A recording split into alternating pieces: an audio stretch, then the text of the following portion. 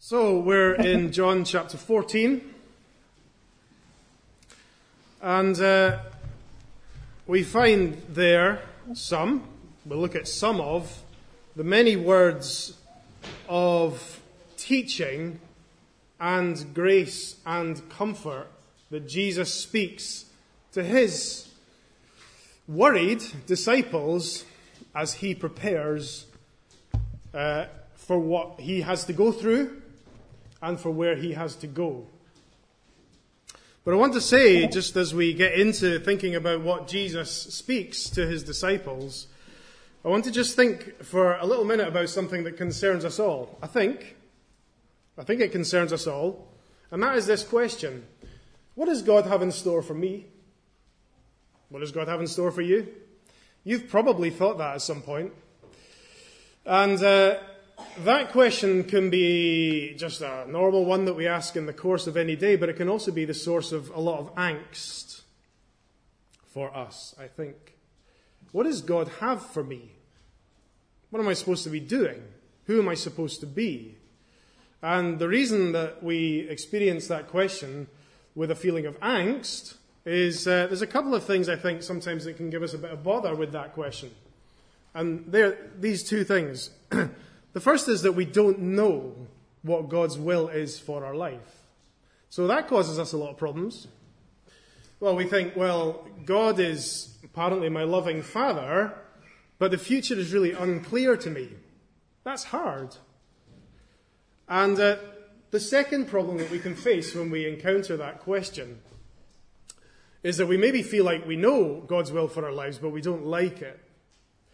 Simply, the providences, the circumstances, the situations that we find ourselves in, or we've got ourselves in, turn out bad. And that's really hard also. And then we start to say, well, if this is the providence of God for my life, if this is what my Father has for me, then I don't know much about my Father. I don't know who he is. I don't know why he would treat me in this kind of way. So, to greater or lesser extents and at different times, I think we ask these kinds of questions, or at least you know somebody who does. Now, I mention that just as we're starting because I think this passage, as Jesus speaks to his worried disciples, brings answer and help to that kind of question. These are the kinds of things that we end up dealing with as Jesus, through this short passage, speaks to and reassures and gives guidance to his followers. And so what it does in the situation where we find ourselves with a lack of clarity about the future or a sense of not liking what the providences of God are, we find that this passage gives clarity to who we are as God's people and what he wants for us. And it also magnifies our calling as God's people. Because what we find in this passage as Jesus speaks to his followers, and as we apply it to ourselves, is the great and the high calling that his followers have. So, we're going to bring this out a little bit as we look through the text. So we start off in the passage, and I think you were looking at last week, the questions that the disciples ask as they start to hear Jesus talking about moving on and going away. And they have a great sense of fear of not knowing what's going to happen. So we start with these worried people, but towards the end of the passage, we get this great sense of Jesus giving a great sense of clarity and of purpose.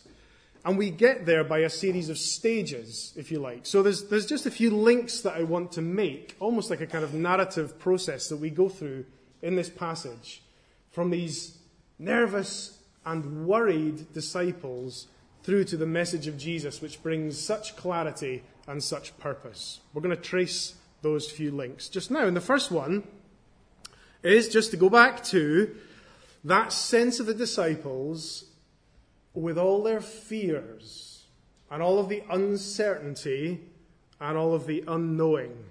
Now, this is, remember, in the context, if I go back into chapter 13, and Jesus says in verse 33, "Little children, yet a little while I'm with you. You'll seek me, and just as I said to the Jews, so now I also say to you, where I'm going, you cannot come." So Jesus is giving them preparation for the fact that he has to move forward in his ministry and in his calling at this point. So this sparks some consternation amongst the disciples. And there was a question at the start of chapter 14 last week from Thomas, verse 5. Thomas said to him, "Lord, we don't know where you're going. How can we know the way?" And of course, Jesus answered that great question by saying, "I'm the way. I'm the way." But our passage today picks up that same element of uncertainty and fear, and this time it's Philip. So we start off with a question. After Jesus has said in verse 7, he's been speaking about the fact that he's the way, the truth, and the life. No one comes to the Father except through me. So that's the kind of initial link. Through Jesus is the way to the Father. But then Philip says, in verse 8, Philip said to him, "Lord, show us the Father, and it's enough for us." Show us the Father. Now, that's a great question. That's a great request. In many ways, that's a timeless request. What's Philip asking there? Philip is somebody who seeks God. He wants to know God. But he's somebody who trusts Jesus and is learning to trust Jesus. But even at this critical point where Jesus is, if you like, provoking this sense of uncertainty because he's trying to move the disciples on in their understanding of what's got to happen next, Philip, if you like, goes back to the core of what he's seeking and he says, Jesus, just show us the Father. And then, if you like, we'll be at rest. In that experience, in some way, he's saying to Jesus, can you just give us a picture of God, a picture of the Father? There we will be at peace. That will be, he says, enough for us. There we will be satisfied. So even in that phrase there, you see something about what Philip understands, his great purpose or his great desire. It's a noble desire, isn't it? You know, he wants to know, to really know and to see and experience God the Father. And this is something that has been the desire of so many. So we go back to, if I can just flick back very briefly into the Old Testament in Exodus chapter 33. And verse 18 we read these words. "And the Lord said to Moses, 'This very thing that you've spoken I will do for you found favor in my sight, and I know you by name.' And Moses said, 'Please show me your glory.'" Show me your glory. Let me see you. Isn't that the great desire of people, to know and to see God? We can't see God, but we want to see God. So Philip says, just show us the Father. Now, of course, in this uncertainty and in this request, what Jesus does is you can sense maybe disappointment, but he doesn't reject the disciples. He simply moves them on in their understanding. So he goes on to say to Philip, "Have I been with you so long, and you still don't know me?" So Philip asks about the Father, and Jesus says, "You don't know me." And of course he goes on to make this great link, this great connection that they need to fully understand that to see him is to see God, to see the Father, to see the incarnation of God. He wants to lift up their understanding to the full point where they can see the full sense of who Jesus is and have assurance of that. Because that's what they need to know in their uncertainty and in their fear as they face the future. That's what they need to know in their time and space. They need to be assured that to see Jesus is to have this great sense of knowing God and having this great assurance of the presence of God with them. And moving them on in this way, we do, as I said, we get a sense of Jesus is it disappointment, is it frustration? In any case, he loves them so much that he goes on to explain to them in this wonderful way his deity. And so it's a great passage also because of the way it fills us with a sense of the person of Jesus, the deity of Jesus, and the interconnectedness, Father, Son, and Spirit, of course, working together in the great purposes of salvation. Now, also, you see, notice the wording. Notice what Jesus says to them.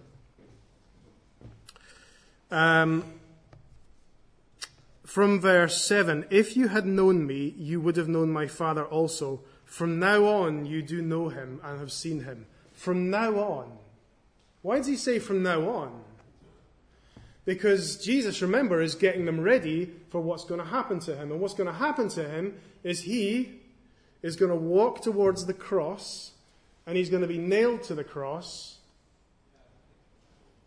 so that he could purchase eternal life, salvation, reconciliation for his people. And following that, he's going to be raised again, and he's going to be ascended and glorified at the right hand of the Father. So because of these things, now is coming the time when the disciples will come into a full realization of the purposes of God. Counterintuitive though they seem at times to the disciples, Jesus, how can you possibly think about going to a cross? This isn't right.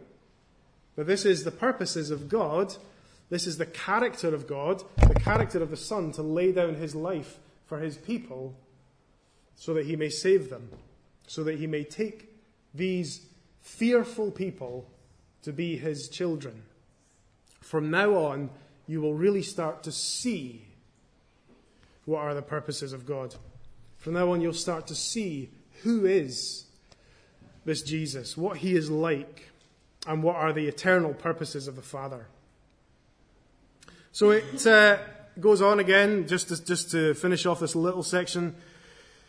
He goes on in verse 10, do you not believe that I am in the Father and the Father is in me? The words that I say to you, I do not speak on my own authority, but the Father who dwells in me does his works. Believe me that I am in the Father and the Father is in me, or else believe on account of the works themselves. So he expands on what he's been saying. He wants to clarify and drill home to Philip and to the disciples who he is and what he is going to do. Now, the second kind of link I want to think briefly about is he starts to talk here about works. Why does he do that? Well, you see, he's saying to them, you need to see who I am. And it's almost as if he gets to the point where he says, well, even if you're not listening to me, see the works that I've been doing. Now, this is a recurring theme. This isn't the first time this kind of evidence has been used or spoken about. The works that Jesus has been doing, the miracles, what are they for? You know, we know that these aren't just exciting things that Jesus can do. They're not just benevolent things that Jesus can do. These are to point to the reality of who he is. These are signs. Don Carson says, miracles are Christological signs or pointers. I like that little phrase. So the purpose of these is to say, you know, this isn't just kind of spectacular stuff. These evidence the person who is doing these things as the one who is the Son of God, who is God. And Jesus is reminding his disciples, remember these things that I've been doing.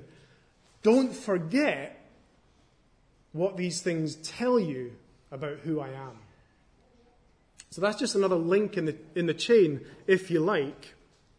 Because then what he's going on to do, the next link, is to start to talk about works as they apply to the disciples. So again, what he's doing all the way through this is moving from these worried, fearful, anxious believers. He's giving them a full explanation of who he is, grounding them in the fact that he is the fulfillment of all that they need. He is the incarnate Lord Jesus, who is their God, evidenced by the works they have done. And then he says, now, I'm going to tell you something else. These works that I'm doing And this is where we go on and see these works that I've been doing. Verse 12, truly, truly, I say to you, whoever believes in me will also do the works that I do. You see that? These disciples, would you have thought that Jesus would say to them, oh, you're going to do the same as me? Oftentimes, they don't seem like likely candidates. I identify with them a lot. Maybe you do also. Making mistakes, forgetting teaching, and going on fearing when we've been reminded of why we should trust. And yet, Jesus says to these people, you're going to do as I have done. You're going to do as I have done. He's starting to speak to them about who they're going to be and the purposes that he has for them. Even though they may not feel like that's the kind of thing that they're going to end up doing. So in other words, he doesn't say to them, in the big picture, again, as we just take a step back for a minute, Jesus is speaking to them about his movement towards the cross and all. He's going to explain to them about that and the fact that he's going to go from them.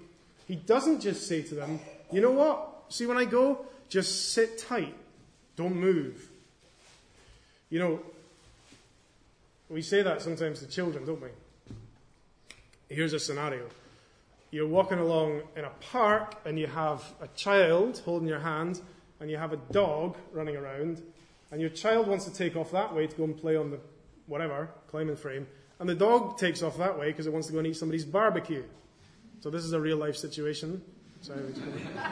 And what do? You think, well, you have to save these 20 people gathered around the barbecue from your ridiculous dog trying to eat their barbecue. So what are you going to do? The child is trying to take off. Take the child, sit it down, and say to the child, don't move until I get back. Just don't go anywhere. Now you say that because you're worried, well, what will happen to the child? And you don't trust the child to make the right decisions in that instant of time. Just stay there, and kind of, you would want to put a bubble of protection around that child for the split second you have to run off and grab your dog. But see, here's the thing. Jesus is going to go away, and he's going to leave behind him his little children. And he starts to say to them, I have great purposes for you. You may not feel like I have great purposes for you, and in many cases, you're unlikely candidates to fulfill the great purposes that I have for you. But you are going to do great works like I am doing. And, of course, the passage is amazing because then he goes on to say, and greater works than these will he do because I am going to the Father. Greater works that I do. Now, what does he mean by saying greater works? He doesn't just mean better miracles. So Jesus has done astounding miracles. Jesus isn't just saying, oh, you're going to do more spectacular things than I've done. Jesus raised Lazarus from the dead. So he's not just talking about the disciples outdoing him in terms of impressive miracles. What does he mean then? He doesn't just necessarily mean more. That, in a way, doesn't seem to do justice to what Jesus is saying here. But what Jesus is doing again is pointing his disciples forward to the coming age of the gospel, where they will be those who fully understand the work, the life and the work of Jesus, and all that that means for people in terms of salvation, in terms of conversion, in terms of life in the Holy Spirit, as he will go on to speak about in later passages. This coming gospel age, Jesus is starting to open up for his followers here, these greater works. So this phrase, greater things, I'm just going to briefly flick back, reference in John chapter 5. Jesus says these words in John chapter 5. I'll read from verse 19. So Jesus said to them, truly, truly, I say to you, the Son can do nothing of his own accord, but only what he sees the Father doing. For whatever the Father does, that the Son does likewise. For the Father loves the Son and shows him all that he himself is doing, and greater works than these will he show him, so that you may marvel. For as the Father raises the dead and gives them life, so also the Son gives life to whom he will. The Father judges no one, but has given all judgment to the Son, that all may honor the Son just as they honor the Father. You see what Jesus is speaking there? He's hinting again this phrase, greater works, and as he goes on to explain a little bit about what he's talking about, he starts to talk about life, and he starts to talk about judgment. And so Jesus, again, is pointing the disciples forward to their experience, which will be to see the full work of the Son raised again, and all that that means for humanity. The great fulfillment of the work of God through the Son for people like then and like now, us.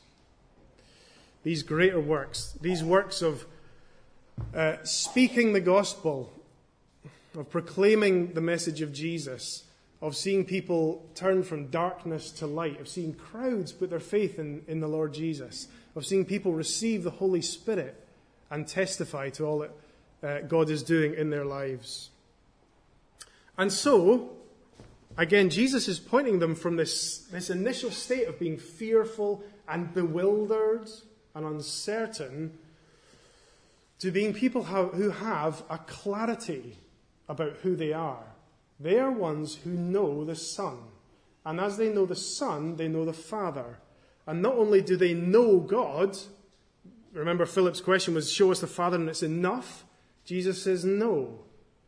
You know me and all the significance of that means, and you will do greater works than I have done. You will be the ones who will know and who will go on speaking of and proclaiming and declaring and giving comfort with this great gospel message. And of course, again, the disciples, we don't know, may well have at this point been thinking they don't quite understand all of what this means. And in any case, even if they did, they may have been thinking, as we do, well, I can't do that. What does Jesus go on to say? We're not going to look at it just now, but Jesus goes on in the next section to talk about the fact that he will send the Counselor, the Comforter, the Holy Spirit to live in them and be with them every step of the way, in every situation that they face, as they fulfill this great calling that he gives them. Understanding this, as the disciples, and understanding this, you and I, means that when we think again back to our initial thought about God's purposes for our life, what does God want me to do? What paths does he want me to take? How does he want me to behave? Sometimes the problem we all have or are tempted to have is we can take certain verses and take them out of context. Now, that's never more true than with a verse like verse 13. And we can read a verse like this, whatever you ask in my name, I will do. And if we're not careful, we can apply that to any given situation that we find ourselves in, anything we may want to happen, or thing that we think God is calling us to in our lives. But you see, understanding this big, higher calling of God on his disciples here and on his disciples throughout time is to understand that God has purposes and plans for our lives in an everyday sense, in a workplace, in a relationship, and all kinds of things. But he also has this great, wonderful, high calling, which is to be those who know and testify to who he is and what his gospel is. And so as we start to get to the end of this section here, and when we read these verses, whatever you ask in my name, this I will do, that the Father may be glorified in the Son, we recognize that a verse like this calls us into an understanding of his purposes for us, and applying a verse like this in that context, and in a situation where our desire, our underlying desire, the heart desire that we have, is to glorify his name, is to lift up the name of Jesus, is to speak clearly who Jesus is in any given situation that we get. And as we go through that process, we don't do it on our own, because we come back time and time again to him and we say, Lord Jesus, I do this in your name, and would you accompany any work that I do with your blessing? And by your power, the gospel will go out. And so it becomes hard for us to take a verse like verse 13 and simply to apply it, if you like, selfishly, or in a very immediate sense to our own physical or temporal needs or wants. So we've seen the fact that Jesus has spoken with love and with clarity to his fearful disciples. He's lifted up their eyes to see who he is. He's moved them into understanding of the significance of the works that he has done, and he has given them this great sense that there will be more for them to do, that he has more for them.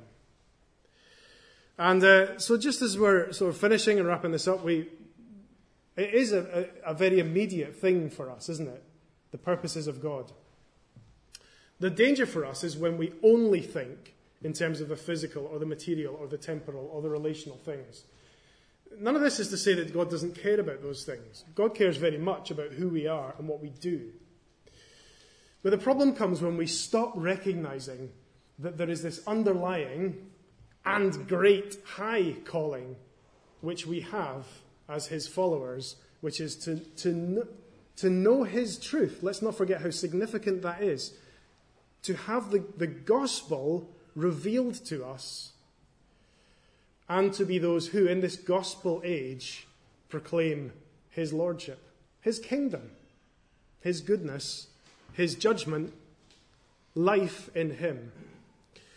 So our plans, your plans you've been thinking about this afternoon, the plans that you'll think about tomorrow, are many and varied, I would imagine. They may be about your university, they may be about your work, they may be about whatever.